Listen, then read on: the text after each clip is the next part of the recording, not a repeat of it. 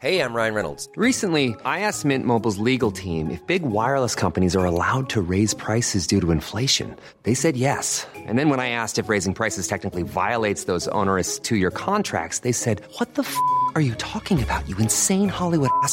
So to recap, we're cutting the price of Mint Unlimited from $30 a month to just $15 a month. Give it a try at mintmobile.com/switch. $45 up front for 3 months plus taxes and fees. Promo rate for new customers for limited time. Unlimited more than 40 gigabytes per month. Slows full terms at mintmobile.com. Hello and welcome to Sports Mole's Premier League Preview Podcast. I'm Pascal Lemaire and I'm here with Barney Corkill to look ahead to Matchday 16 in the top flight.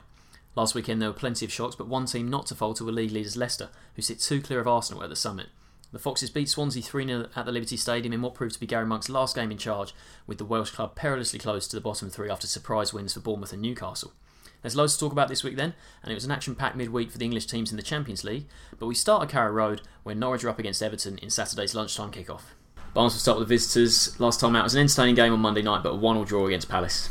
Yeah, it was an entertaining game, but Everton will probably look back on that as a real missed opportunity. A draw against Palace is not the worst result they'll have this season, but with the 6 teams above them, directly above them in the table, all drop points, Palace included, over the weekend. That was a real chance for Everton to give themselves a foot up in the European race. They would have climbed up to 6th in the table above Palace with a win there. Would have only been 2 points off Tottenham, 5 off 4th place Manchester United with that. So it was a missed opportunity, and considering how they conceded the goal and the chances they created, they will increase the hurt even more, because they probably should have won that match in the end. The goal they conceded, Scott Dan, it was far too easy for him to get in from the edge of the area. He had 3 blue shirts around him, but none of them put in a real challenge. It was quite comfortable for him to shake off Gareth Barry and then just plant his header in. It was just far too easy. It was a really cheap goal, and Roberto Martinez would not have been happy with that. Then at the other end, obviously Lukaku got the equaliser. It was really good play from Deulofeu to set up the chance. Simple finish for Lukaku, but Lukaku of course also hit the woodwork twice. So it could have been very different for Everton. They could have got a victory, which would have been a huge one considering the other results that weekend. In the end, a point is not the worst result. It was a good game. Palace had their chances as well, peppered the Everton box with crosses throughout the game. So, as I mentioned, not the worst result, but they will see it as 2 points dropped and a missed opportunity. Yeah, definitely. And going back to the goal they conceded, I think certainly since they've obviously Jagielka not being there has been a massive blow for the club. But there's talk that he could be back before the new year, which would be a massive boost to them, because Funes Mori, I think he's done quite well next to Stones in there, but certainly in situations like that where you've got a leader, a very experienced player like Jagielka, they certainly miss him, just from like marshalling corners and things like that. So it was a blow, but at the other end, like you say, Lukaku, another goal for him. That's 9 in 9 in the Premier League. Now he's got 11 all season, which is the second best in the league behind Vardy's 14. So he's been excellent form for the Blues recently. It's 50 goals now for the club in 100 appearances, exactly 1 in 2, and that's a target he actually set himself. He's always wanted to score or go at a rate of 1 in 2. I think it was at the age of 16 he said that once he realised that he was going to probably make it in a professional game, he said, right, I'm going to try and set myself a 1 in 2 target. And for him to do that in the Premier League for a team like Everton, it's a fantastic achievement. And like you said, he was very unlucky as well with some of those shots. I mean, the second one especially that hit the woodwork, it was a tremendous effort. First time, crashed off the underside of the bar. Very, very unlucky. But on the whole for Everton, it leaves them unbeaten in 7 in all competitions. So they're not losing games at the moment. I think they have looked pretty good recently, but like you said, it certainly was a missed opportunity. And if they really fancy themselves being a top 6 side this season, those are the sort of games they have to win, because it was the last game in the weekend. They knew that all those other teams above them had already dropped those points, and certainly the incentive was there to go and win it and really climb up the table, but they couldn't quite do it.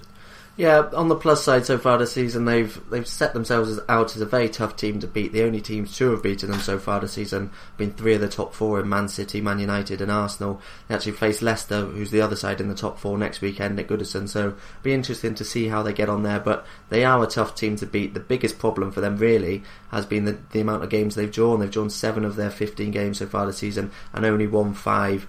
You'd have to look at the defensive record as perhaps a reason behind that. Only West Ham have conceded more outside the bottom 7 of the table, and then at the other end of the pitch, only Leicester and Man City have actually scored more. So there's obviously, they need to perhaps get the balance of the team right. They've got goals in there, but they need to stop shipping them at the other end. And as you mentioned, Jagielka may be a big reason behind that and will be a big plus when he comes back into the side. But if they can turn some of those draws into victories, then they certainly will be pushing for European places.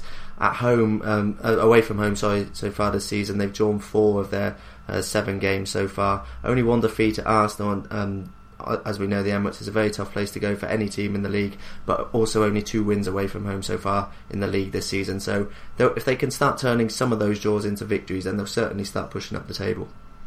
Yeah, definitely. I think Norwich is certainly a side that they'll fancy their chances against. Norwich, they're still 16th, didn't drop any places last weekend, but only goal difference keeping them out of the bottom 3 now. They lost 2-0 against Watford there, and we know Watford have been very, very impressive so far this season. Certainly the best of the 3 promoted teams, but I think Norwich, to go to Watford, it's a team obviously they know from last season, they know them quite well from having to play them in the Championship. I think Alex Neil would have maybe fancied getting something there, but it was Deeney and Igalo again who proved the difference. The first goal was just sort of gave the ball away, didn't they, Norwich, and Igalo got put through on goal and brought down in the box, silly challenge, and Deeney, man on form at the moment, he stuck away the penalty, and it was quite a close game for the rest of it. We know that Watford, they tend not to really blow teams away at home. Once they got that 1-goal lead, Watford, they defended quite well, and then obviously got the late goal through Igalo to seal the win there. And that's, for Norwich, that's only 1 win in 10 Premier League games now, and that victory was just against Swansea, just 1-0 at home. We know that Swansea have obviously had loads of struggles recently themselves, and they've lost 6 of those 10 games. It's not that Norwich's form hasn't been great in recent weeks, and like I said, only goal difference keeping them out of the bottom 3 now, so they could certainly drop in very soon. Yeah, and with teams around there towards the bottom of the table, you've always got to look at the home form, because that is where you pick up the bulk of your points, and it's where you expect to, if you're going to stay up, it's where you expect to start the drive that will keep you in the division. Norwich so far this season haven't been entirely convincing at home. They've had 1 or 2 decent results. They've beaten Bournemouth, beaten Swansea, drew with Arsenal last time out, which will give them confidence that they can certainly get something out of this one this weekend. But only Bournemouth and Aston Villa have picked up fewer points at home this season than Norwich's 8. As I mentioned, 7 of those have come in the last 5 games, so there is a bit of an improvement. They're unbeaten in the last 2 at home, but they still need to get a bit more consistency. It is only 2 wins in the last 10 Premier League home games, stretching back to their last spell in the top flight. So they do need to improve in that sense, and up front as well, they need to improve. They've only scored 3 goals in the last 6 Premier League games, and when they've got a decent defensive record, nothing special, but when you're scoring that few goals, you're not going to pick up enough points to really get yourselves away from danger. And they've got a tough end to the year as well. Manchester United and Tottenham both away after this one, which is another tough match. Do finish the year at home to Aston Villa, which they look at as a potential 3 points. Villa really struggling at the bottom of the table, as we know, so far this season, so they'll look at that as a morale booster towards the end of the year. But these next 3 games are going to be really tough for them to pick up any points from. Yeah, they are, but their head-to-head record against Everton isn't too bad. They've only been beaten once by the Toffees in 7 Premier League meetings at Carrow Road, so they tend to do well against them at home, and they've already played Everton this season in the League Cup, and they lost. They did lose, but it was only on penalties at Goodison Park after a 1-1 draw, so I think they might take some heart from that. But which way do you see it go? Yeah, I'm going to back Everton here. I think they're in really good form. Lukaku's in really good form. Barkley, Delafello, all those players, the key players, are in good form at the moment for Everton. So I can see them running out 2-0 winners here. Yeah, I fancy the Toffees as well. I think the way they're going at the moment, the form Lukaku's been in, Barkley, Delafello, they've all been playing really well at the moment, and I'm going to back them to win by 2 goals, but 3-1 the scoreline. So we're both picking Everton to win this one fairly comfortably. Okay, on to the 3pm kickoffs on the Saturday, and we'll start at Selhurst Park where Crystal Palace host Southampton. Pascal will start with the home side. They got a 1-1 draw against Everton on Monday night. Yeah, that's a decent point for them, I think, and it took them back up to 6th there in the table, so they're very handily placed, although when you look at the table where Palace are now and the team they face here, Southampton, in 12th, there's only 2 points separating those teams, so there could be plenty of change this weekend. But the result itself, I think Alan Pardew certainly would have taken a point beforehand. Everton been looking really good in recent weeks, especially at home. They put 4 past Villa, 6 past Sunderland at Goodison in the last month or so. So for Palace to only concede 1 there is a decent result. But in the sense that they did take the lead through Scott Dan, from a corner. I think Everton would be very unhappy the way they conceded it, but it's decent delivery, and Dan stuck it away, and they've scored 45% of their goals from set pieces this season. That's more than any other team in the league, so they're obviously doing a lot of work on the training ground there, and once they'd taken the lead they couldn't hold on to it. Lukaku tapping in from close range, and you have to say, when you look at the rest of the game, Everton will feel they deserved at least a point. They hit the woodwork 3 times, twice from Lukaku, and then Connor Wickham's inadvertent header that it looked like it was going in all the way, and then off the underside of the bar, and somehow just went away from goal. But it was a decent point. Like I said, took them back up to 6th, and I think Pardew would be a little annoyed the way they couldn't hold on, but certainly to go to Goodison the way Everton have been playing, get a point, it was a good result. Yeah, it was a good result, and it's now 1 defeat in 5 for them, so they're in some decent form after a bit of a down spell in October. They lost 3 on the bounce in all competitions there, but since then they've had actually a very tough run of fixtures. They've had Manchester United, Liverpool, Everton in that time, but they haven't lost to any of them. The only game they've lost in the last 5 meetings was arguably the easiest of the lot at home to Sunderland. So, and that was certainly a blip more than anything else, because you look at the other teams that have beaten them so far this season, no one outside the top 7 apart from Sunderland have beaten Palace so far this season. So that was a blip for them, and it was a disappointing result, but on the whole they've certainly bounced back well from those 3 defeats. Obviously there was the 5-1 win against Newcastle as well, and as you mentioned, a decent point against Everton at Goodison Park on Monday night. So things are looking good. As I mentioned, they sort of dropped down the table a bit, but now back up to 6th, which is a good position at this stage of the season for a team like Palace. They are now going for back-to-back home league wins at Selhurst Park for only the second time since April 2014. We've spoken so much about their away form. Home form still does need improving. If they can start to string a bit of consistency at home in front of their own fans as well, then there's no reason they can't stay in amongst these teams towards the top end of the table. Yeah, and it'd be interesting to see what they do in January. I think certainly a striker seems to be the one that Pardew wants. Connor Wickham came in the summer. He did okay on Monday night. He led the line quite well. His hold-up play was actually really good in the game, and he didn't take the one really good opportunity that came his way. He connected well from the cross, but it was straight at Tim Howard. It kind of just hit him. He didn't know too much about it, and he seems to have done okay there. But Connor Wickham doesn't look quite good enough, really, if Palace really want to become sort of a regular team that finishes in the top half. And they've been linked with a 15 million move for a Marseille striker, and obviously we don't know too much about him, how well he'll do, but certainly their strikers really haven't done quite enough this season. In a lot of games, Pardew hasn't even started with a striker. He's gone with Punchin, Sakho, Balassi, and Zaha. All 4 of those, playing sort of that. One of them playing in that false 9 position, just sort of running, getting the defenders tired. But certainly their scoring record with strikers hasn't been great. And if you look at their recent record against Southampton as well, they failed to score in 6 of their last 7 league games against them. So that's something that needs to change. It'll be interesting to see if Wickham starts again, because I thought he actually had quite a good game on Monday night. But in terms of goals, which is what he obviously needs to do as a striker, he hasn't really done enough this season. Yeah, but he might fancy his chances up against the Southampton team who are struggling a bit themselves at the moment. There's no win in 4 now. On last Saturday they drew 1-1 with Aston Villa, only Aston Villa's 6th point of the season. So that at home as well, that's a really disappointing result for Southampton. That one, they conceded a pretty soft goal. It's far too easy for Lescott. The corner came in, dropped into an area, should have been cleared before that, and it was a pretty simple finish for Lescott in the end. And then Romeo obviously got his first goal for the club.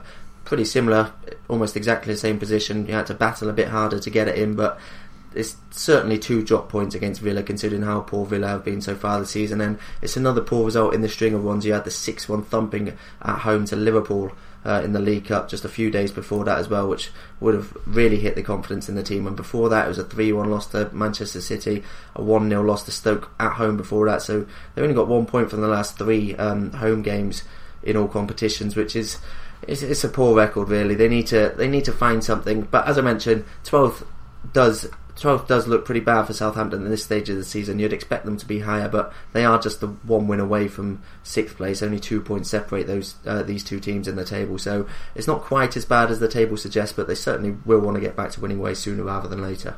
Yeah, definitely, and they need to with the sort of fixtures coming up. We said that Palace, they played pretty well on Monday night, and then after the trip to Palace, they got home games against Spurs and Arsenal, and like you said, their home form recently just simply hasn't been good enough. And with teams like Spurs and Arsenal coming to St Mary's soon, they've got to sort that out, because otherwise they could certainly not climb up to 6th. They might even become more cemented in the bottom half, which for a team that was very, very close to finishing 5th last season, it's been a bit of a drop off this season. We've seen obviously Swansea have a massive drop off, and even though Southampton aren't quite that bad, they need to sort out their home form, especially if they are going to sort of get back into the top half. Away from home, they've actually been pretty good of late. They've only lost 1 of their last 7 Premier League away games, but that was last time out. You mentioned it, that 3-1 defeat against City. So away from home been decent, but the home form is what's really got to improve if they want to sort of climb back up towards the top 7. Yeah, and they've got a very good record against Palace. They've won 7 in a row against them in the league, and Palace have never won in 13 top flight matches against Southampton. So, which way do you see this one going? I think this could be a really cagey game. I think I think Palace, they'll be wary about they haven't won too many. They don't tend to win a lot of home games in a row, like you mentioned earlier. And I think Southampton, they're a team that look a bit devoid of confidence at the moment. And I think this could be a very cagey game, and I'm going to go for a 0-0 draw.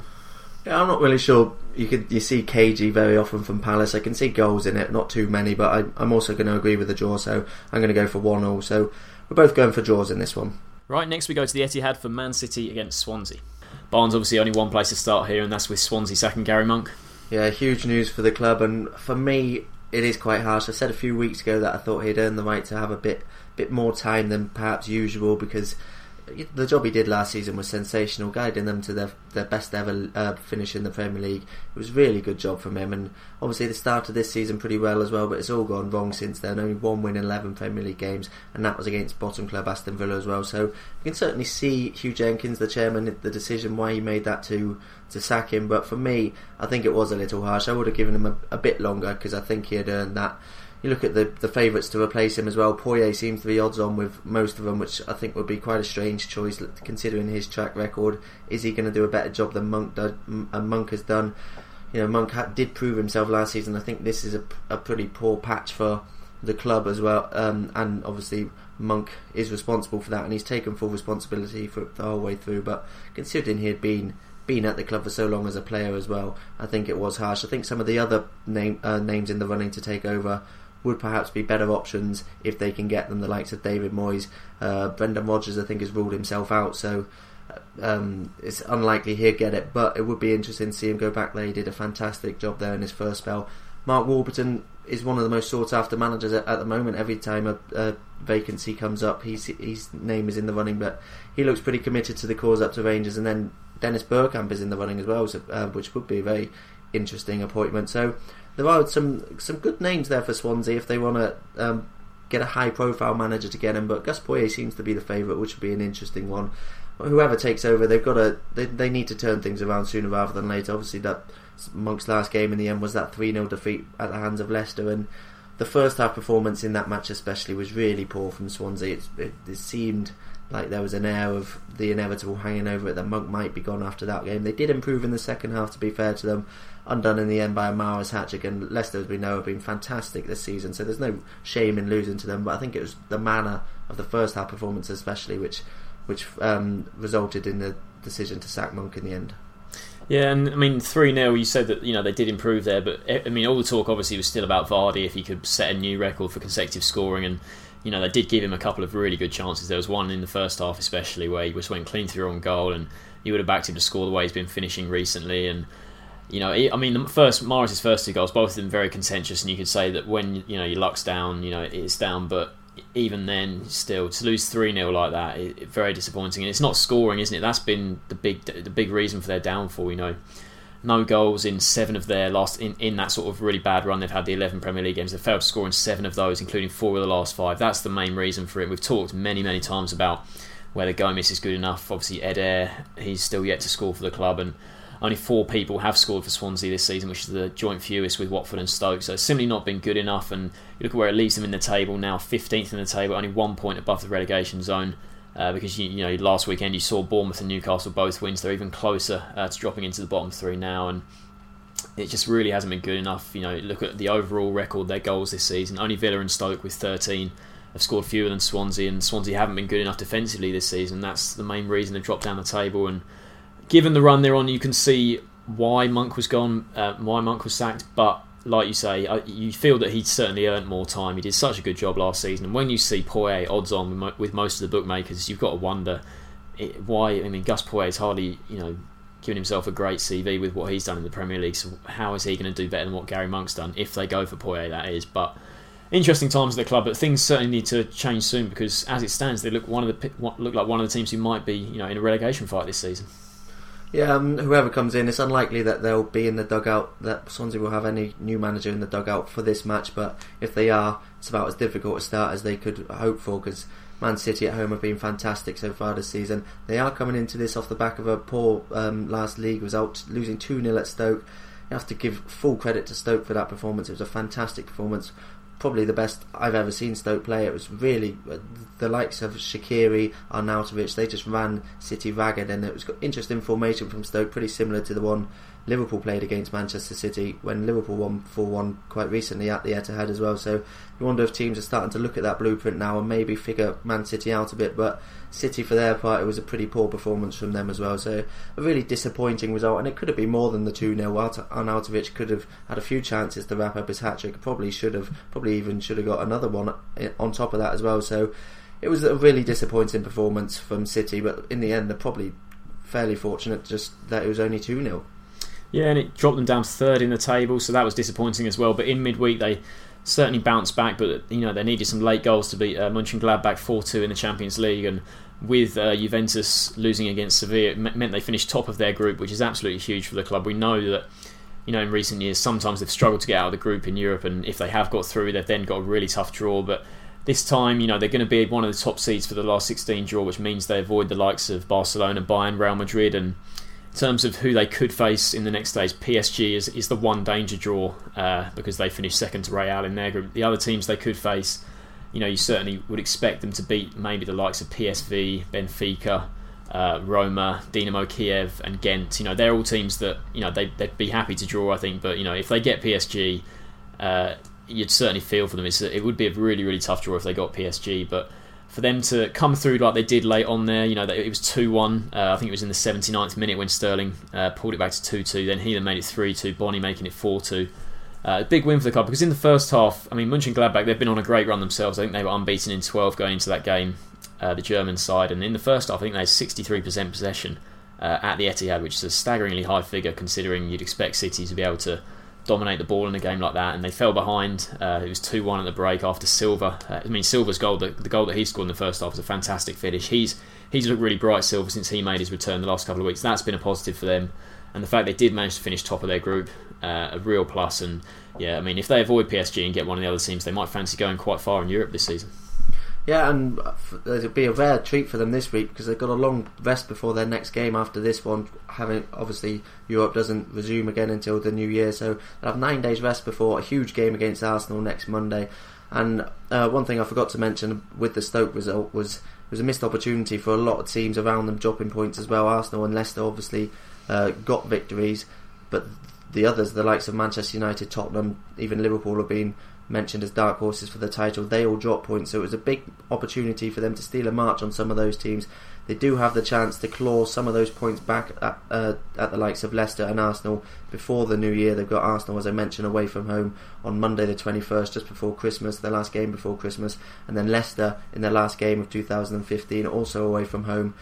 Their home form this season has been superb. They won 13 of their last 15 Premier League home games. They got the best home record in the division this season, and they'll fancy a chance of finishing the season with maximum points at home. They've got Swansea obviously here, and then Sunderland in their next home game as well. So they'll fancy their chances of 6 points out of 6 at home. It's just those 2 big away games before the end of the year which could determine whether they start 2016 top of the table.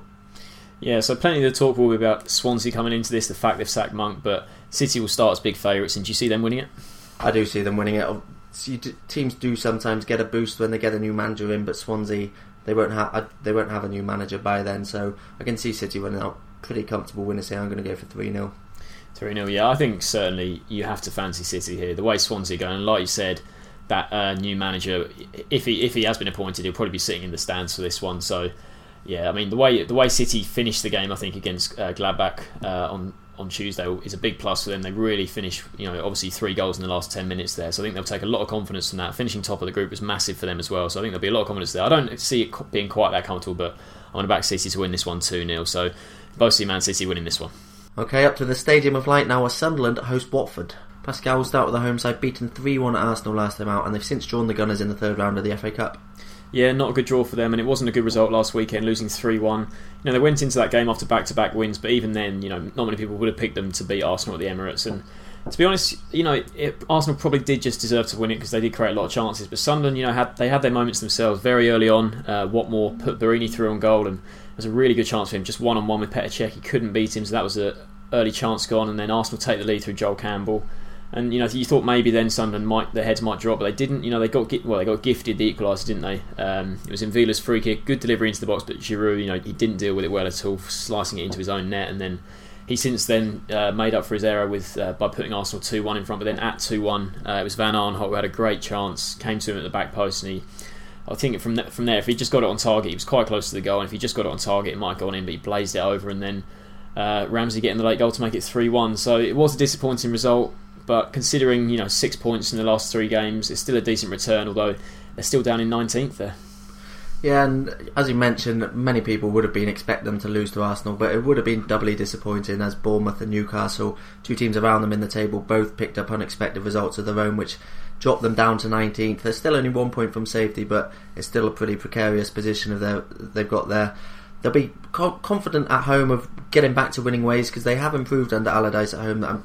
Overall, their record, only Bournemouth and Aston Villa have picked up fewer points in front of their own fans so far this season, but 6 of those 8 points they have won have been in the last 3 games under Sam Allardyce. They've won 2 of their 3 home games since he took over, and they've only conceded 1 goal in that time as well, so it's been a vast improvement. They've actually only conceded 8 goals at home all season, which is fewer than the likes of Man City, Leicester, Everton, Southampton, Liverpool, Palace and West Ham and Chelsea as well, and you've got 6 of the top 9 in there. So while their defensive record throughout the season has been probably their biggest downfall so far, at home they have been a lot better, a lot sturdier at the back, and that's certainly improving under Allardyce as we expected it to.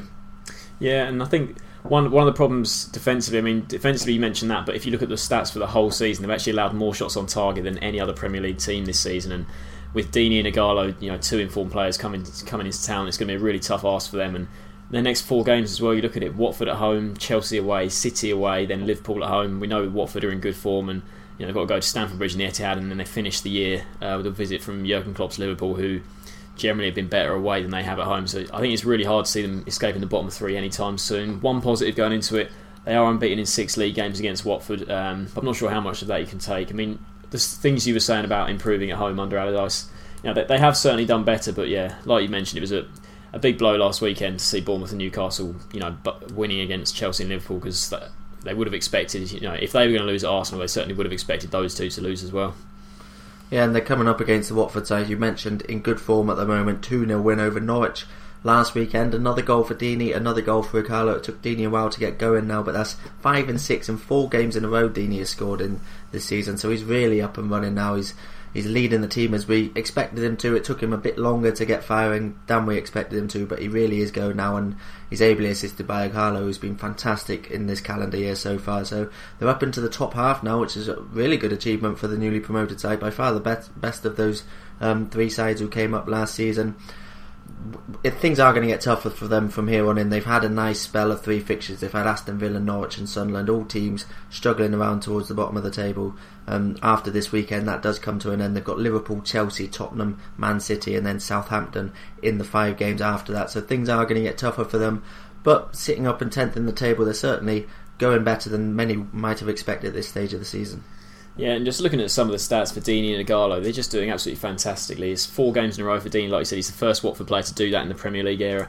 And if he scores in this game as well, become the first Watford player ever to score in 5 straight top division matches. And so he's found his feet. And then Ighalo's been the more consistent one throughout the season. He's got 9 goals, 2 assists. So he's been directly involved in 11 goals in 15 appearances, which is more than any Watford player has ever been involved in the Premier League ever before. So, that stat is tremendous. And then you look at their record, the 2 of them in 2015, if you include the Championship last season as well, between them they've scored 42 goals in 2015, which is 10 more than Sunderland as a whole team in the calendar year. So it reads really well for Watford what those 2 are doing, and they've been fairly solid defensively. Another clean sheet against Norwich last weekend. So with the defence looking solid, midfield, they're just doing their job in there, and they're just sort of leaving it to Deeney and Ighalo to score the goals, and the way they're going, you can't see them stopping scoring anytime soon.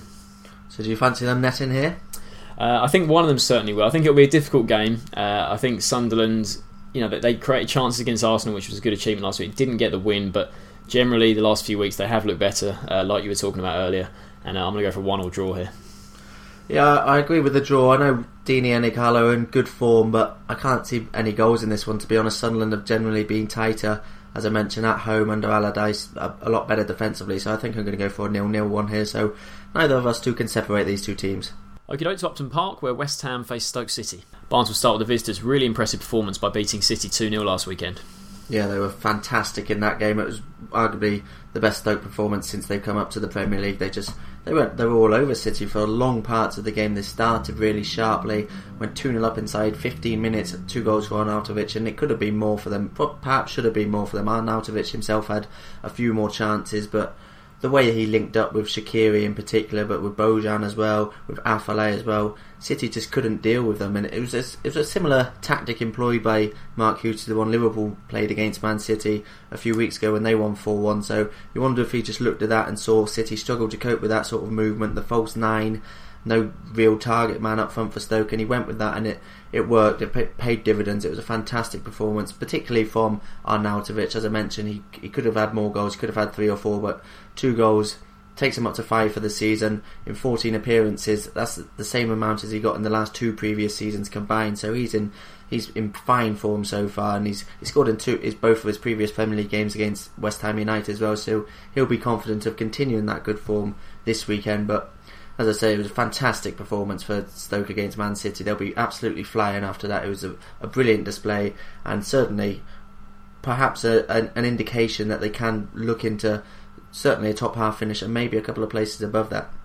Yeah, but even with those 2 goals, they've still only actually got 13 in their 15 Premier League games this season. That's the joint fewest with Villa, who are obviously bottom. So that was a fantastic display, but over the whole season they haven't really scored enough goals. I mean, they probably need more from, say, Shaqiri, because he's still yet to... I mean, his 2 assists in that game were fantastic, but he's still yet to get off the mark in a Stoke shirt. And when you look at the actual chance conversion rate, they've only converted 10.6% of their chance, which is the lowest in the league. So that really hasn't been good enough. They need, the likes of maybe John Walters to do a bit more. Bojan, he's had his moments here and there, but he's not maybe scoring quite enough goals at a regular rate. And when you look at their away form as well, they've only scored in 6 of their last 10 Premier League away games. So if they really want to push for maybe even a top 7 place, like you were just saying there, that needs to change. They need to score a few more goals away from home, because they really did play superbly against City there, and it was certainly one of the windiest Premier League games I can remember. The corner flags, they were almost coming out of their spots there. It was so windy there in the Potteries, and they dealt so much better with it than City did. But that's one game. The conditions. City did struggle there, but the conditions aren't going to be like that every weekend, and they need to just try and find that sort of form on a more regular basis if they are going to push up towards the top 7, like you said. Yeah, and if they can do that, then I think the goals will come, because as I say, they created so many chances. At the other end as well, one of the most pleasing things will be that they remain solid. Another clean sheet for them. They're 6 in their last 8 Premier League games now, which is a fantastic record, really. Mark Hughes has done a really good job, and only Manchester United, Tottenham and Arsenal have conceded fewer in the league this season, so they're right up there with the big boys in terms of defensive records. Shawcross, since he came back, he obviously missed the start of the season. Stoke haven't actually conceded while he's been on the pitch in the Premier League this season. 407 minutes he's been on the pitch for this season, and they haven't conceded. He was obviously sent off just after half time against Sunderland recently, and then Sunderland scored their 2 goals, which is the only time Stoke have conceded in the last few games. So yeah, fantastic defensive record they've got this season, and obviously that's been led by Shawcross. It's been huge for them to have him back from injury. Yeah, it has been, and they come up against a side here in West Ham who also kept a clean sheet last weekend, a very impressive one. Manchester United, that we know they've been labelled with, the boring tag this season. Van Gaal, they've had a lot of 0-0 results, but West Ham, that's a very good result for them to go there. I mean, they've got a lot of injury problems, which we'll talk about, but they could have easily won that game. West Ham in the first half, they hit the post twice. One was very lucky in the sense that Chris Smalling just kind of hit it into Zarate's face, and it just went up against the upright. But the other one from a corner, Winston Reid, he headed against it was a great header, directed it low towards the corner. It's very, very unfortunate to see it hit the bottom of the post, and Reid himself in the first half, at the other end, he made 2 really excellent blocks, and the whole game he was very, very good. The man of the match in that game. And in the first half they were unlucky in the sense that Schweinsteiger, he escaped on-field punishment. He jabbed his forearm into the throat of I think it was Winston Reid. Clattenburg didn't see it, he didn't file it in his post-match report, and Schweinsteiger has since been charged by the FA. And obviously if Clattenburg sees that, Schweinsteiger sees red, West Ham might be able to go on and get the win. They did have to survive a bit of a late rally from United. When Memphis came on, he really changed the game for them, but on the whole, West Ham certainly deserved a point, and they definitely went closest out of the 2 teams with those 2 chances to hit the post. Yeah, and obviously you mentioned Reid's fantastic performance there. The big blow for West Ham this week, though, came when he was injured in training. It looks like he's going to be out for a month and a half, 6 weeks or so, which is a huge blow, because he joins a number of really key players on the treatment table for West Ham. They'll be without him, they'll be without Sacco, Payet, who as we know has been probably their standout player this season. Lanzini was finding a bit of form, Valencia, and Moses also went off injured in that United game and he's out for at least a month as well. So they've got some really key players missing at the moment, which is a big blow to Slaven Bilic. The only positive perhaps is that Valencia is close to a return and Lanzini might be back next week as well, perhaps both back next week, which would be a positive. So they're not, Valencia's been out for a while, but Lanzini's isn't too serious of an injury, but the others, that's 3 or 4 of their really key players so far this season. So that is a blow, but you look at their fixtures, while those players are going to be sidelined, and they're fairly kind after this one, which is certainly not an easy game the way Stoke are playing at the moment. They've got Swansea, who we know are in terrible form, only 1 win in 11 games for them, managerless at the moment. Aston Villa, bottom of the table, they've got both of those games away from home. They'd expect something from those games even with the injury list. For Southampton at home, and Southampton themselves aren't in the best of form at the moment, so the fixtures could have been harsher for them with this injury list, but it's still going to be a tough ask for them to overcome it. Yeah, definitely. I mean, their home form, West Ham, has been pretty good. They're unbeaten in 5, and I mean, they've only won 2 of their last 8 Premier League home games, but in recent times they've drawn 3, won 2 of their last 5, so they've been fairly solid at home, and this is going to be a big ask for them against a Stoke team who will be flying after that result against City last week. Which way do you see it going? Yeah, it's a tricky one to call, isn't it? The form book suggests Stoke will win this one. West Ham without a win in 5, and Stoke have won 4 of their last 5, so Stoke will fancy their chances of coming away with all 3 points, but I'm struggling to separate them, to be honest. West Ham, they can look like world beaters on some days, while Stoke look like world beaters against City, so I think I'm going to call this one down the middle and go for 1-1. Yeah, I think a draw probably the most likely result. I mean, West Ham, they actually did really well at Old Trafford, and Stoke, as we know, did fantastically against the other Manchester club. But I think the momentum is more with Stoke. I think West Ham, those injuries, I think the Reed injury is absolutely huge for them, and losing Moses as well. It's a chance, with Moses out, it's a real big chance for Michail Antonio to step up, because since he signed in the summer, he hasn't really been given much of a chance. I think when he came on at Old Trafford for Moses, that was just his 3rd Premier League appearance, and if he can grab this chance, that would be really good for West Ham. But I think the momentum is more with Stoke, and I'm just going to back them to edge it 2-1. So we've got 1 draw and a Stoke win. Okay, moving on to Saturday's evening kickoff now, and it's 4th from bottom versus 4th from top as Bournemouth host Manchester United. Pascal, has been a massive week for both clubs. I think we'll give Bournemouth the honour after that historic victory over Chelsea. Yeah, so impressive in that game. It's not like they went to Stamford Bridge, got absolutely battered and then nicked a goal at the end. I mean, they did nick a goal at the end through the substitute Glenn Murray, but the rest of the game, in the first half especially, they were so impressive. We wondered last season, in the Championship they played such good football last season, and the first few months of the season, even they're still there in 17th, but they haven't really translated that good football quite into wins in the Premier League. But last week against Chelsea, they were so good, the way they were just pinging the passes around. When you looked at both lineups and you see the sort of players that Chelsea have, Fabregas, Azar, those kind of players, and you compare that to the squad that Eddie Howe's got with Bournemouth, but the football Bournemouth were playing was just superb. Some of the chances they created in the first half, Stanislas went close on 2 occasions, I think. He was very unlucky not to score. And then Chelsea, they had the odd spell here and there, but they didn't actually really test Artur Boruc all that much in the Bournemouth goal. And then the goal Bournemouth did get, was a little lucky the way it sort of broke Murray's way, and it looked for a minute like he might be offside, but I think the linesman did just about make the right call, and I thought Bournemouth fully deserved the 3 points there. They definitely would have taken just a point going to Stamford Bridge despite Chelsea's troubles this season, but to get a win like they did there, absolutely huge. And I was so impressed with the way Bournemouth played, and you still got to remember they've got all these key players out injured, and for them to go and keep a clean sheet at Stamford Bridge, albeit against the Chelsea side that are nowhere near as good as they were last season. But I was really impressed. Yeah, Eddie Howe labelled it the best result in the club's history after the game, and you probably have to agree with him. It was an absolutely huge result for the club, and especially for the season. The position they were in, languishing in the relegation zone, it was beginning to get quite hard to see how they were going to climb out of it. Particularly, you didn't expect them to do it at Stamford Bridge, but to end a 9-game winless streak in all competitions at Stamford Bridge, they couldn't have wished for a better way to do it, really. First clean sheet in 10 games as well, so climb out the relegation zone in that style just makes it all the sweeter, that victory. Of course, they are still 17th. They're only out of the relegation zone on goal difference, with Newcastle level on points with them, so they're by no means out of danger yet. But they'll take huge confidence from that victory, knowing that they can now beat the big boys. They need to sort out a few aspects still. They've won only one of their 7 Premier League home games this season, and that was against Sunderland, who are down in 19th, a point behind Bournemouth. They've got the worst defence in the table, joint with Newcastle, having conceded 30 goals so far this season in 15 games. So there are still things that they need to improve upon as the season goes on, but that victory over Chelsea will go down in the club's history, and rightly so. Yeah, and I think one of the biggest things from the last sort of couple of weeks is that they've shown real fight.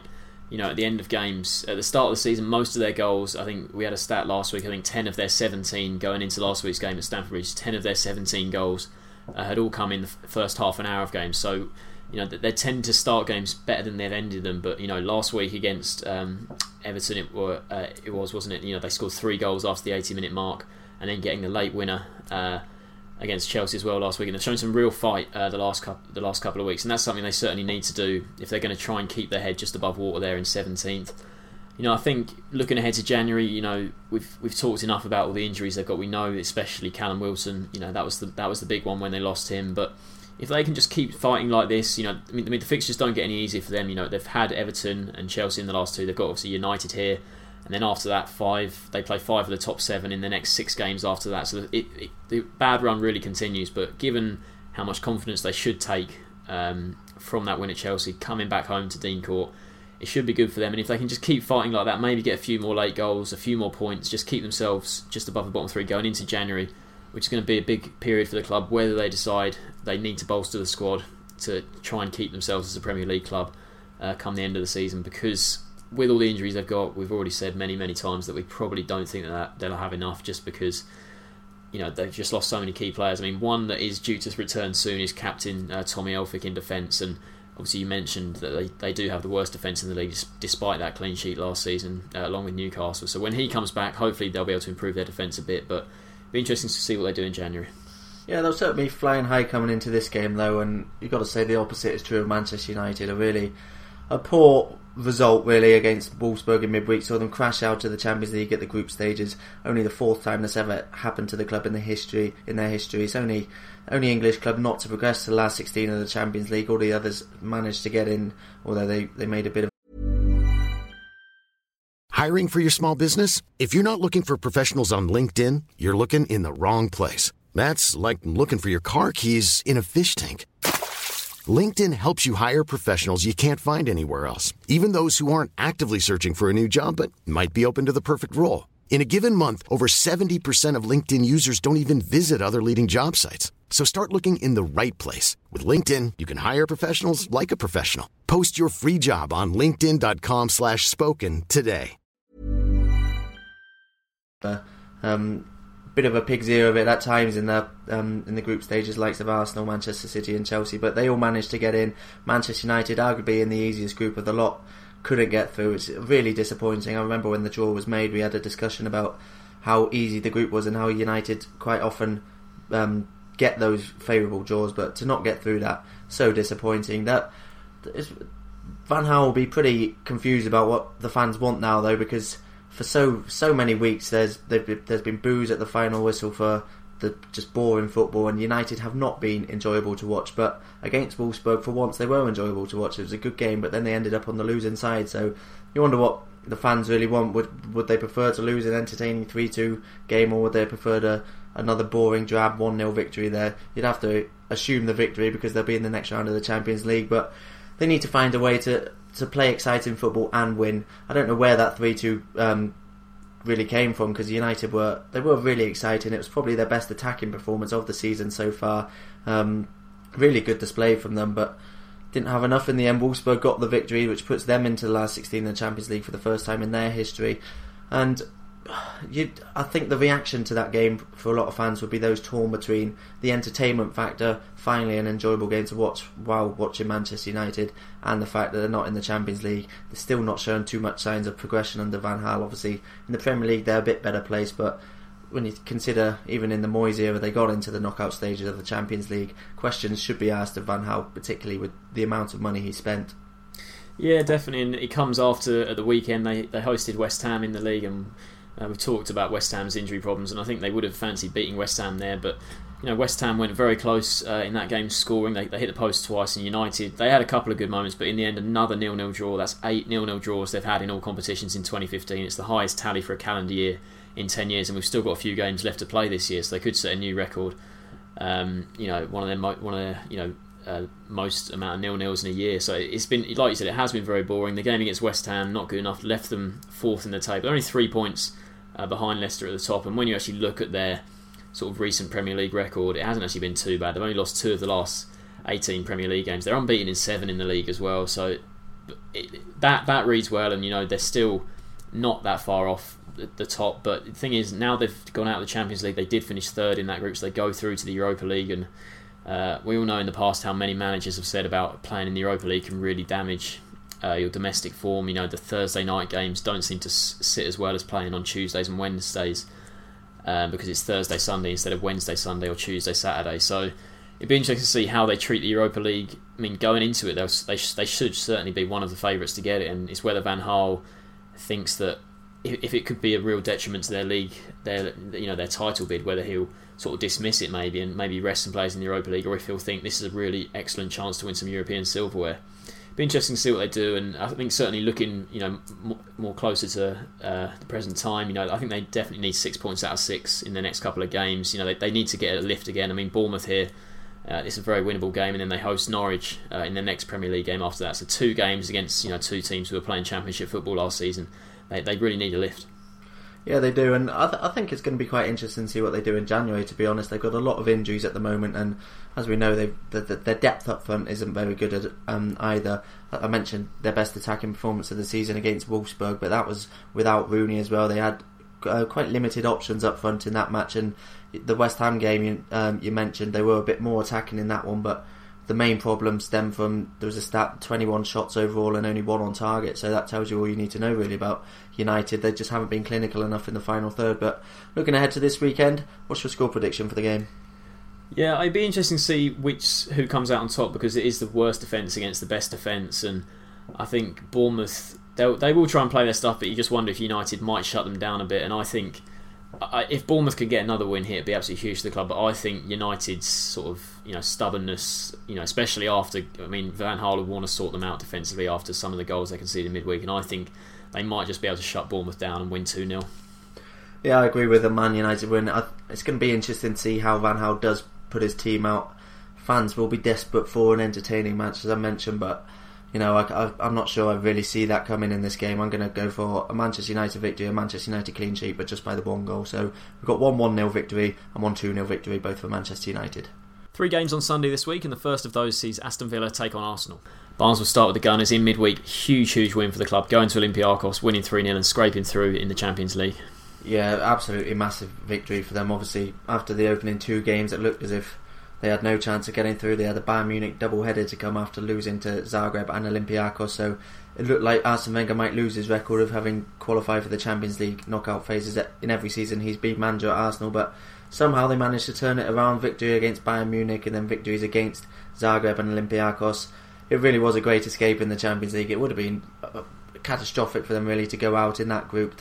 They really should have always been in second place behind Bayern Munich. They made it very hard for themselves, but all that matters really is they got the job done in the end, and some of the football they were playing, Olympiacos had a couple of scares here and there, but Arsenal, they deserved the win, and some of the passes, Ozil for the first goal, Campbell for the second goal, just some beautiful football, and Arsenal have played a lot of that this season. Ozil in particular is having a fantastic season, and the star of the show last night has to be Giroud for his hat-trick, his first ever hat-trick for Arsenal. There's been a lot of questions about whether he is good enough to fire them to the title, but he really came up trumps last night. I think it doesn't quite answer the questions, but he can get goals, and he is in really good form this season. He's been in and out of the team at times, but he does always seem to score at the moment, so they have got a pretty prolific frontman in the shape of Giroud at the moment.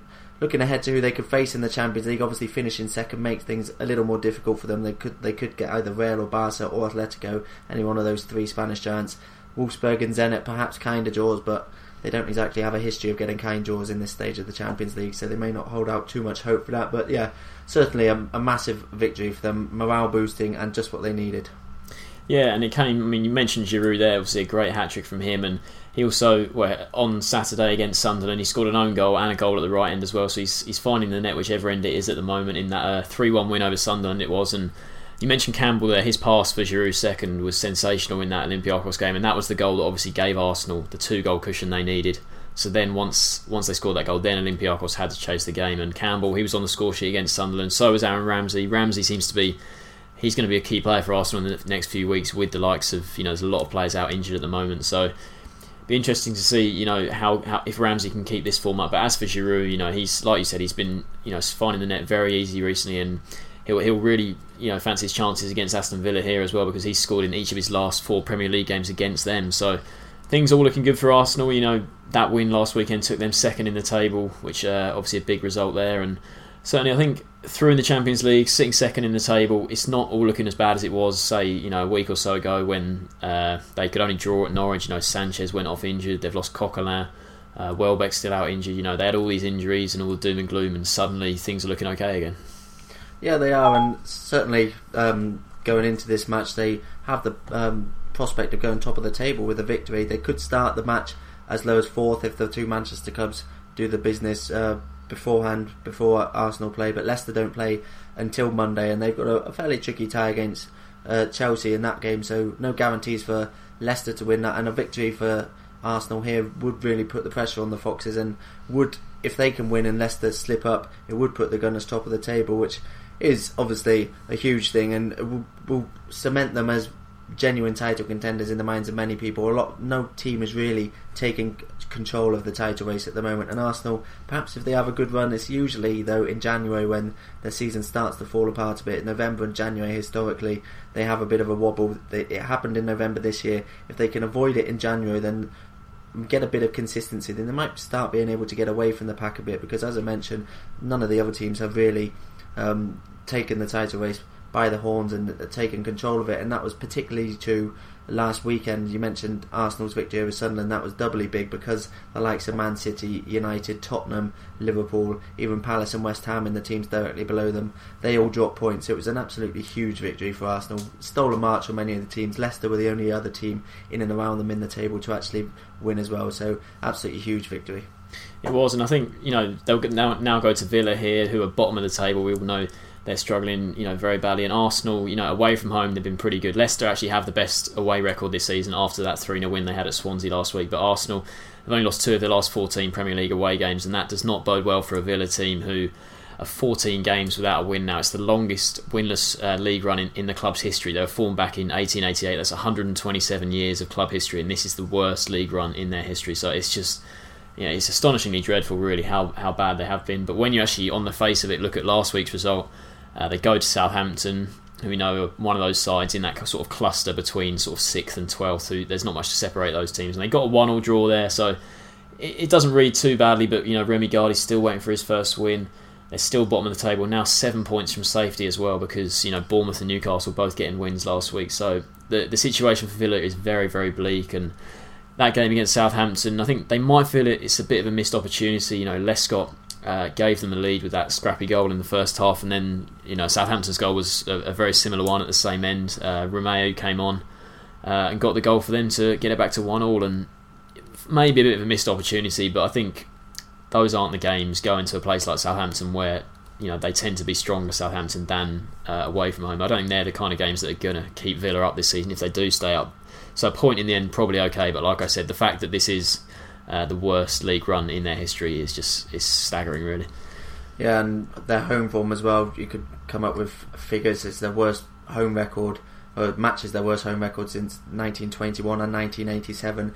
No wins in 8 home league games at the start of the stretching back to the end of last season as well. So it is historically bad that their run of form at the moment is really, really poor. Still looking, as I mentioned, they're the only team in the league not to win at home this season. They've only picked up 2 points in front of their own fans and scored 5 goals, which is really, really bad, really dreadful. And when you consider their home form is, they would hope, the main source of points for them to try and stay in the division, that simply has to improve. The fixtures do get a little better after this They've got 3 big games coming up against Newcastle, Norwich and Sunderland. All of them do come away from home. They've got West Ham at home in the middle of that on Boxing Day, so they've got a big run of fixtures coming up, and if they can get some points against Newcastle, Norwich and Sunderland, which are all in the bottom 5 with them, then perhaps they can start looking at safety. But right now, to be honest, it's not looking good for them, and it's hard to see a way out.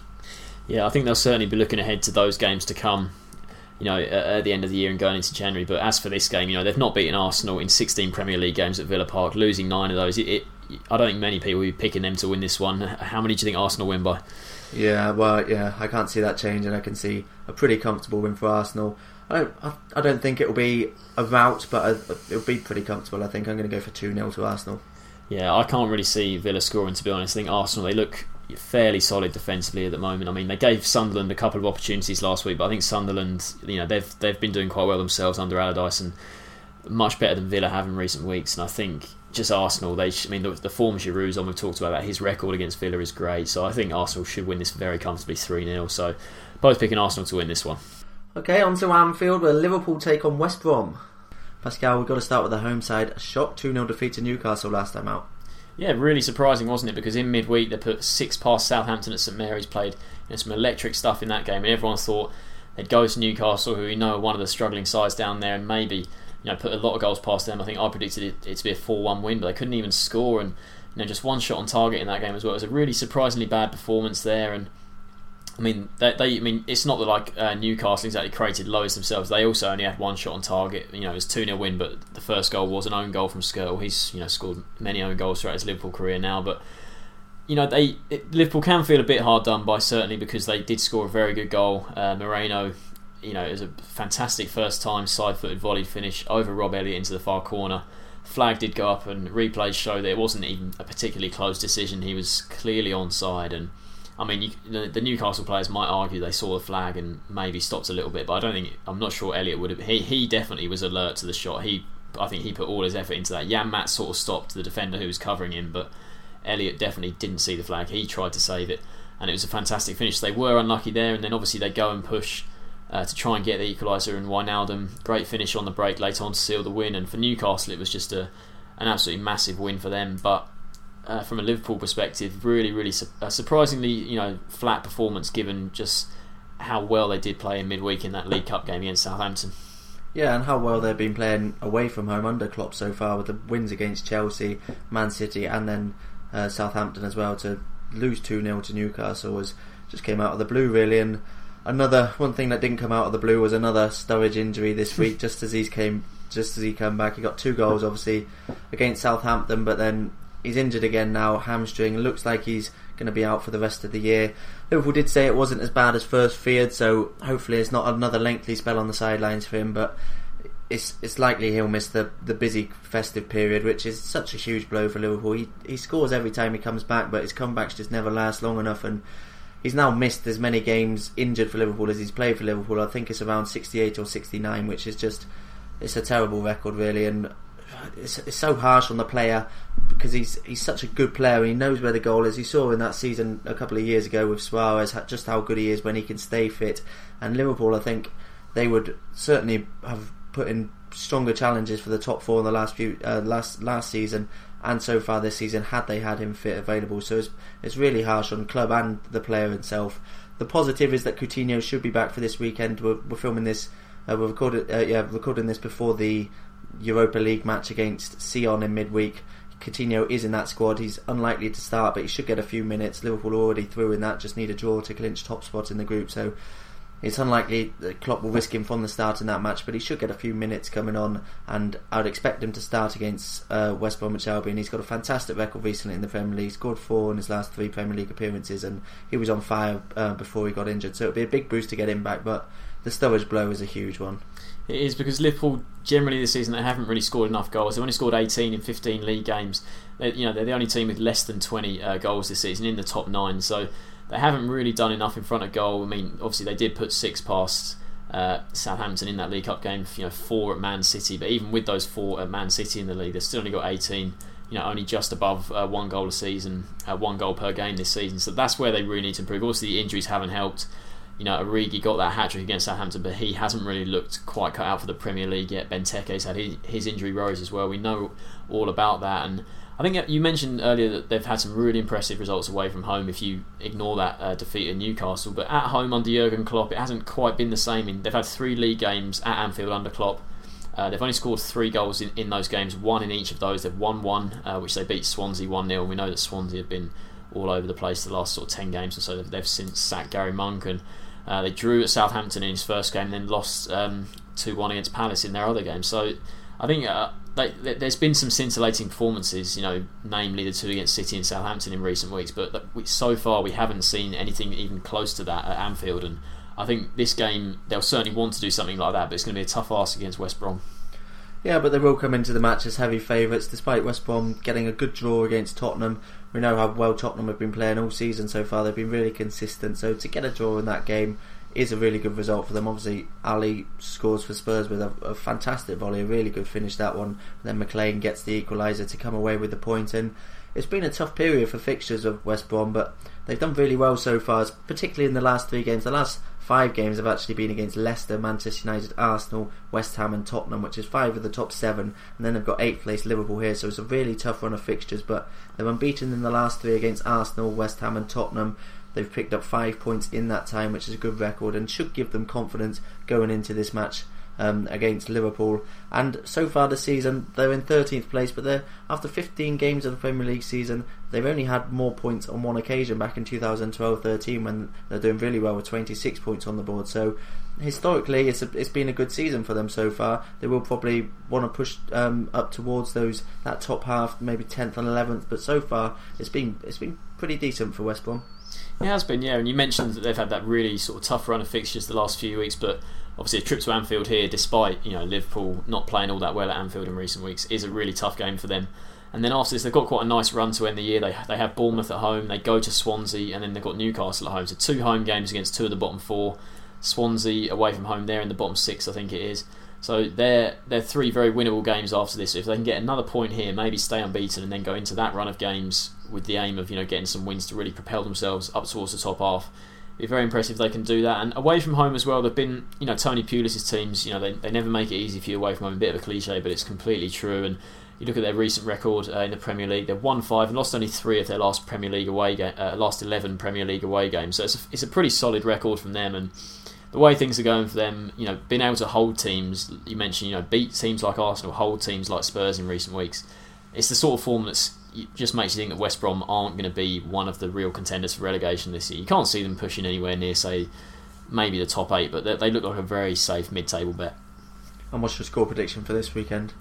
Yeah, I think Liverpool, they've obviously got the game on Thursday in the Europa League, which they're going to be potentially maybe a bit tired from having played there, but I think the fans they are waiting for this brilliant performance at home under Klopp. They haven't really seen that at Anfield yet, but to be honest I don't really see it coming here. I think they might just nick it, but I think West Brom will make it difficult, and I'm going to go for a 2-1 home win. Yeah, I don't think that Thursday's Europa League game will have as big an effect as some of the ones, such as the away trip to Ruben Kazan. They've rested a few players, likes of Lucas, Alan Moreno stayed home. Ibe's ill for the trip, so he won't be travelling with the team, and then the likes of Coutinho, you'd expect only to play a bit part. You'd expect a lot of the youngsters to play, with Liverpool already guaranteed a place in the last 32. So I'm not sure, and obviously it's not the furthest trip to Switzerland either, so I'm not sure that will have too much of a bearing on this match, and I'm going to go for a home win as well here. I'm going to go for 2-0. So we're both going for Liverpool victories here. And lastly on Sunday we go to White Hart Lane for Spurs against Newcastle. Barnes will start with the visitors this time. A really impressive 2-0 win over Liverpool on Sunday. Yeah, it came out of the blue really, didn't it? No one expected that one to come. Liverpool went into that on the back of some fantastic away performances, beating Chelsea, Man City and Southampton all pretty convincingly. So for Newcastle to come away with a 2-0 win there and keep Liverpool to a clean sheet was a fantastic result for them. A good performance, much improved, particularly in terms of the hunger they showed and the appetite they showed to actually win the match and play for the team, which had been lacking and was severely criticised, particularly in the 2 games immediately prior to that. The 3-0 home defeat to Leicester and then 5-1 defeat to Crystal Palace. Just shocking displays, and defensively they were all at sea during those games. So to keep that clean sheet and to put in a good committed performance against Liverpool and pick up the 3 points crucially was a fantastic way to respond for Steve McClaren's side. They are still in the relegation zone in trouble.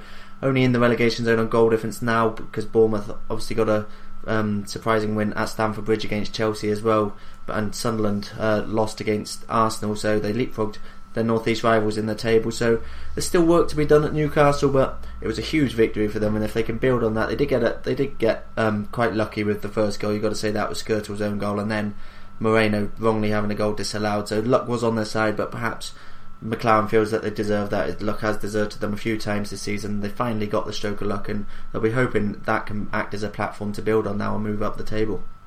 Yeah, absolutely. And I think it was very impressive that they did keep Liverpool at bay, like I said, but even with that clean sheet, no team has conceded more this season. They've conceded 30 goals in 15 games, obviously an average of 2 a game, and going forward they did get 2 in that game, but only 3 teams have scored fewer than Newcastle's 16, so both ends of the pitch, there's still plenty to work on if they are going to sort of get out of the mire this season. And I think that was obviously, the atmosphere that day. It was the only game on Sunday. A lot of eyes would have been on that game, and the atmosphere at St James's was fantastic. And I think certainly you could see the Newcastle players, like you mentioned, they really did seem very up for it. Every time that they won a corner, you could see the players like signalling to the crowd, come on, really get into this. And I think Liverpool, they did struggle a bit to deal with the atmosphere there. It was very hostile in Newcastle. They really got the fans on side with the way they were playing, and so very impressive at St James's. But away from home, Newcastle, they've been pretty atrocious in the last sort of this season, and then last season as well. They've got the worst away record in the league this season, only 4 points and 3 goals in 7 games. And then if you look at the last 14 away games they've had in the Premier League, they've lost 11 of those,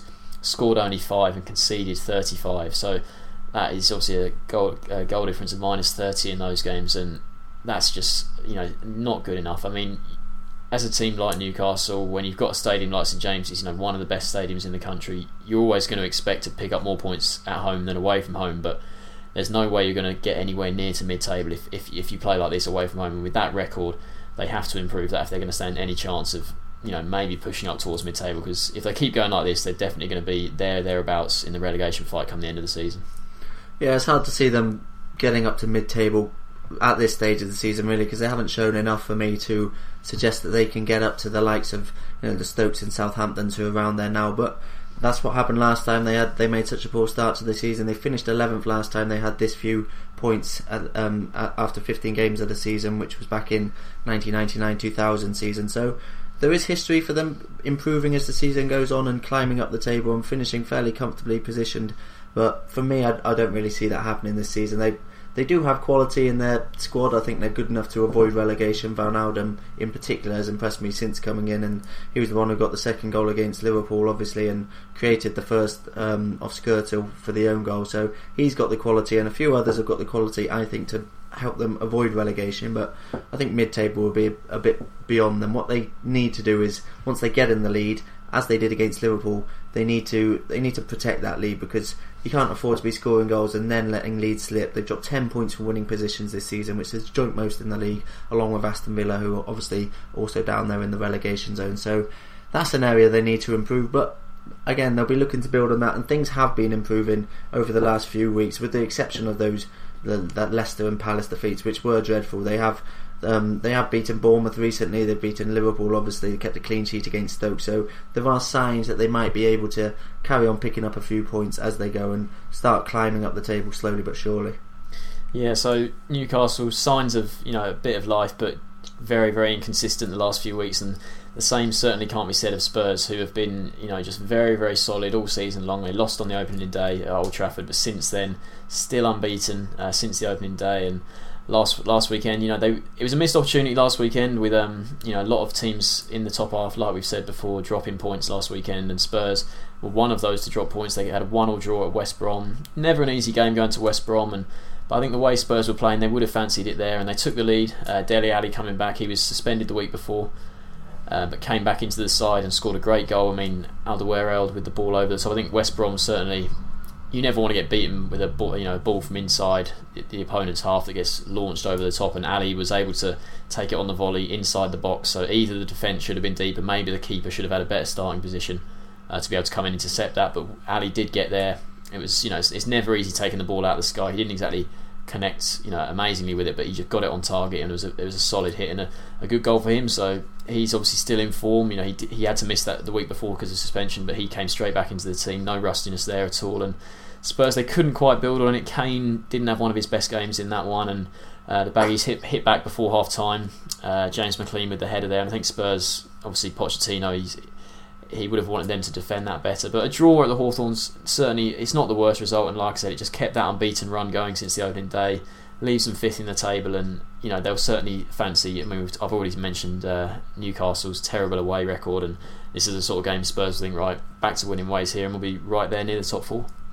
Yeah, that result against West Brom, for me, that's pretty much the epitome of the reason Tottenham aren't among the front runners in the title race at the moment this season. They've dropped points too many times in drawn games. Yes, they're unbeaten, but they need to start turning those sorts of games into victories. They are still only 3 points adrift of the Manchester duo, 4 off Arsenal, and then 6 off the surprise leaders Leicester. But when you consider they are unbeaten since the opening day, they really should be up there. I still consider them dark horses for the title. I think they've got a very well balanced team. They've got the flair of the likes of Eriksen, Lamela. They've got the goal scoring talent of Kane, and they've got the grit really of the likes of Dyer in defensive midfield now, and at the back they've got a really solid unit. They've actually conceded most fouls and picked up the most yellow cards in the league this season, so I wouldn't look at that really as a disciplinary problem. I think it's more that they can get down and dirty when they need to with other teams in the league. They've got the quality with the likes of Eriksen, as I mentioned, to outplay teams, but they've also got the fight in there to outfight teams as well. And with the likes of Bentaleb coming back, he's in the squad for Thursday's Europa League game against Monaco. He's another player who can really help him in that respect, and I think they do have the tools throughout the team. They've got a nice blend, a nice mix to push for the title, but they need matches like that West Brom game. They need to turn those into wins. Yeah, they do, yeah, and I think they'd obviously fancy themselves to win this one, even with Newcastle's tremendous result last weekend. Which way do you see this one going? Yeah, I'm going to back a Tottenham win here. Newcastle, I think that made a bit of flash in the pan against Liverpool. Liverpool didn't play particularly well, but Tottenham generally have played pretty well in recent weeks. So I'm going to go for a 3-1 Tottenham win. Yeah, I can't see Newcastle scoring personally. I think they did really well against Liverpool last week, but they still only did have that one shot on target on the break in the 90th minute or whenever it was from Wijnaldum. So it's not like they still created all that many good chances. And going to White Hart Lane, we know you've talked about the balance and solidity that Spurs seem to have. A very combative team this season. I think Newcastle won't be able to live with that, and I think Spurs, I think a 2-goal margin as well, but I don't think Newcastle will score, so I'm going to go for a 2-0 Spurs win. So both picking Spurs to win this one fairly comfortably. Monday night's game this week sees the league leaders in action, with Leicester hosting Chelsea. Pascal will start with the visitors. Lost at home to Bournemouth 1-0 last time out in the Premier League. Yeah, shocking result, wasn't it? They've had so many this season. I think Bournemouth went into that game, I think they were without a win in 10 games going into that. Oh no, maybe 9 actually.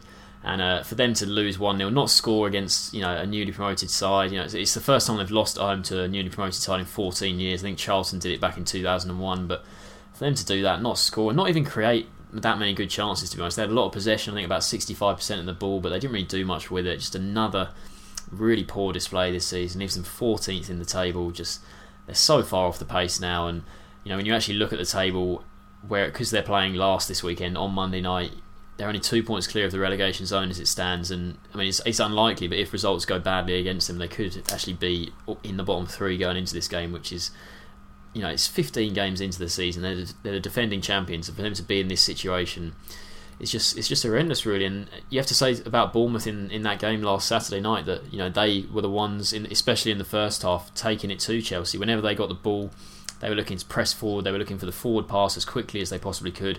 Neat 1-2s. I think Stanislas went close on a couple of occasions. Courtois was back, and he did make a couple of good saves. Courtois, and I think it's obviously a big bonus to get him back. And he couldn't really do much about the goal. There was a hint of offside about it. It was very hard to tell. There's a lot of bodies in there. Glenn Murray eventually stuck it in, but it's good to see Courtois back. But at the other end of the pitch, Costa didn't start, came on at half time, didn't do anything, got his customary booking. It was the same in midweek. He had that incident with Casillas in midweek. I don't know what he's playing at. You just wonder, you got a player like that, why, when he's on form, he can be a very, very dangerous player, but surely Chelsea could have come to the end of their tether with him. It's just not worth the hassle, I don't think, a player like that. And that all those kind of things have all contributed to what's been one of the worst title defences that we can remember in sort of any league. It's been so bad this season, and they obviously need to bounce back. But they now go to the league leaders who have been brilliant this season. Leicester, a complete contrast to Chelsea.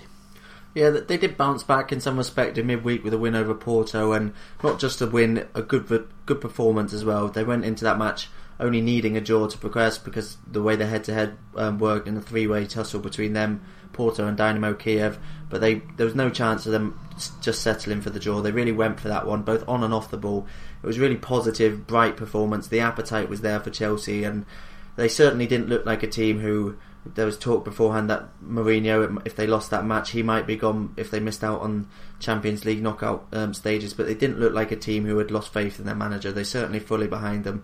And the same applied for the fans as well, that Mourinho's name rang around the stands on a number of occasions at Stamford Bridge in that match. So there's still... Everyone at the club seems to be behind Mourinho. We mentioned that it has been terrible domestically in particular, but in the Champions League they have generally been better, and that was the case on Wednesday night. They qualified for the last 16 as group winners. They did get a bit lucky with their opening goal. Costa was played through on goal, Casillas denied him, and then the ball bounced back off Marcano and then just about crossed the line. It was actually the official behind the goal who never seems to do anything, but he gave the goal this time around. A good decision from him in the end, because neither the linesman or the referee were initially going to give it, so it was a bit lucky in the way they took the lead, but they certainly deserved the lead. They certainly deserved the win. Willian got the second goal, which pretty much put the game beyond Porto. They needed then, with Kiev leading Maccabi in the other game, Porto needed to score 3 goals without reply in the last 35 minutes or so, which it never really looked like happening. They threw caution to the wind, which opened things up for Chelsea, and in the end Chelsea probably should have won by more than they did. Hazard hit the post. I think the only thing missing from the victory in the end was a goal for Hazard. He still hasn't scored this season, and maybe a goal for Costa as well. You mentioned Costa's antics there, but on the whole he had a good game in midweek on Wednesday. His runs off the ball were good, he created space and he made a nuisance of himself as he always did, but didn't cross the line really. The Casillas incident aside, he did have a good game for them, so that'll be a positive. He seems to be starting to find form. Hazard was again a danger despite not scoring, so there were plenty of positives to come out from midweek. The main one obviously being qualifying for the Champions League knockout phases, but the performance and the manner in which they played for Mourinho pretty much on what could have been his last game in charge of the club against his former club.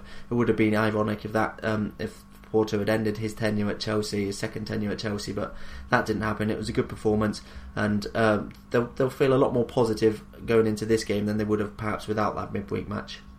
Yeah, you could say that, but the thing is, all that hard work in midweek, winning the Champions League group, it won't really mean anything if they go and lose again this weekend in the Premier League. And you know where they're sitting at the moment, you know it's their worst start to a Premier League season since 93-94 when they had 13 points after 15 games. And you look at their form, you know they've had some really staggering defeats at home this season, like the one to Bournemouth last week, but away from home only the bottom 3 have amassed fewer away points this season than Chelsea away from home. They've only won 1 game in the last 8, and it's just not good enough. And you wonder that against the Leicester team who have been scoring freely, they've got Vardy and Mahrez there.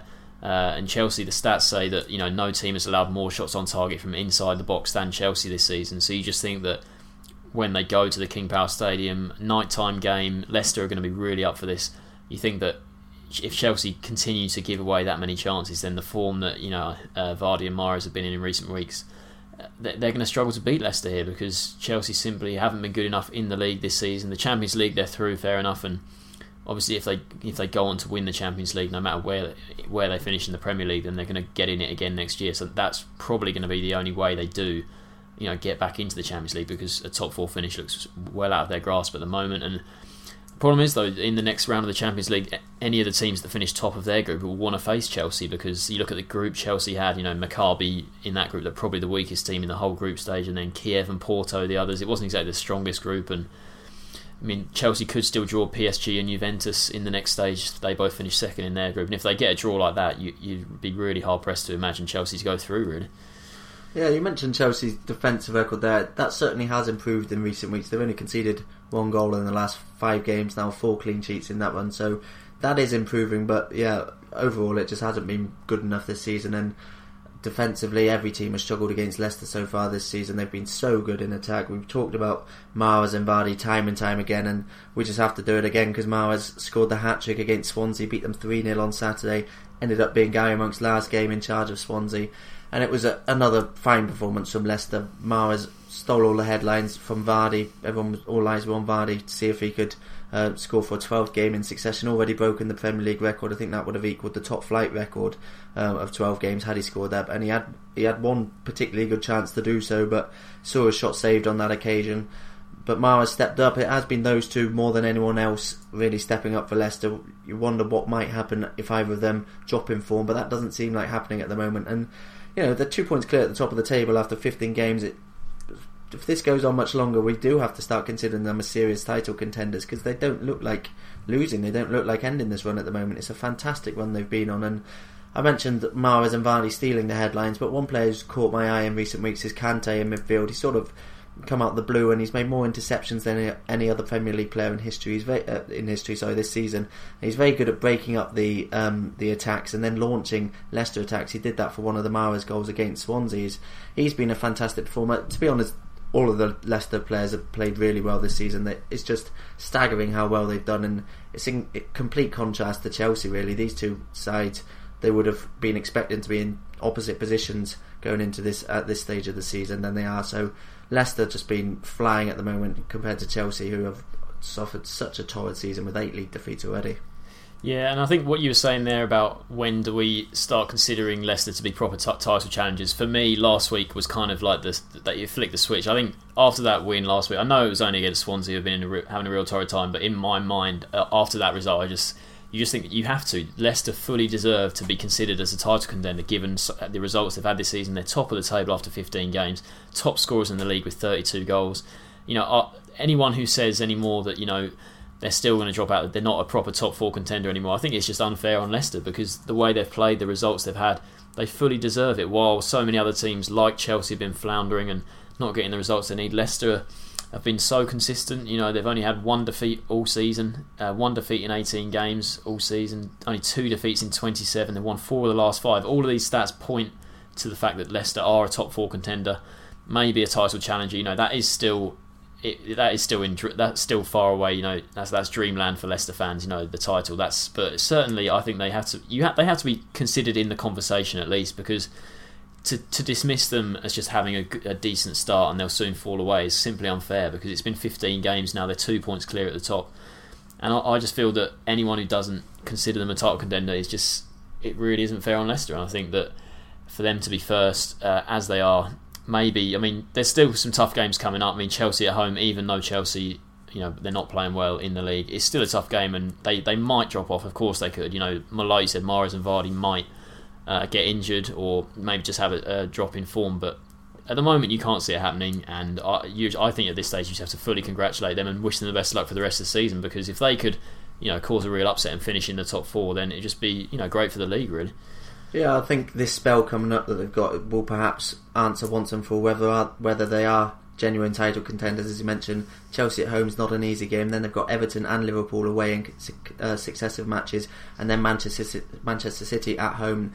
That's the last 4 games of 2015. So if they're still top or within touching distance of the top by the time 2016 starts, we're going to have to consider them serious title contenders, because they would have done it against all the big boys, only lost to Arsenal in that time. So yeah, as you mentioned, it is unfair on them not to consider them certainly in the top 4 race as well, because they've been fantastic so far this season. Looking ahead to this weekend though, which way do you see it going?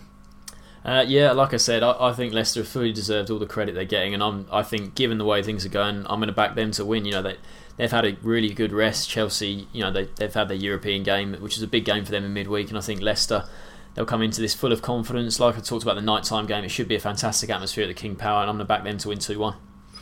Yeah, I'm finding this one quite a tough one to call. I've just got a feeling Chelsea might turn on the style in this one and get a result out of it, but you can't really back against Leicester at the moment, the form they're in. I can see maybe an entertaining game, but I'm going to go for a share of the spoils. I think I'm going to go for 2-2 between the two sides. So we're going for 1 Leicester victory and a draw. That's all 10 games wrapped up for this weekend. Head over to sportsmore.co.uk for live coverage of each and every one, plus match analysis and player ratings. We'll be back for game week 17, which is the last one before Christmas, and is headlined by a massive game on Monday night between Arsenal and Manchester City. There's also a tasty tie between Everton and Leicester on the Saturday, while that day's evening kick-off sees a big battle at the bottom between Newcastle and Aston Villa. Look forward to seeing you then.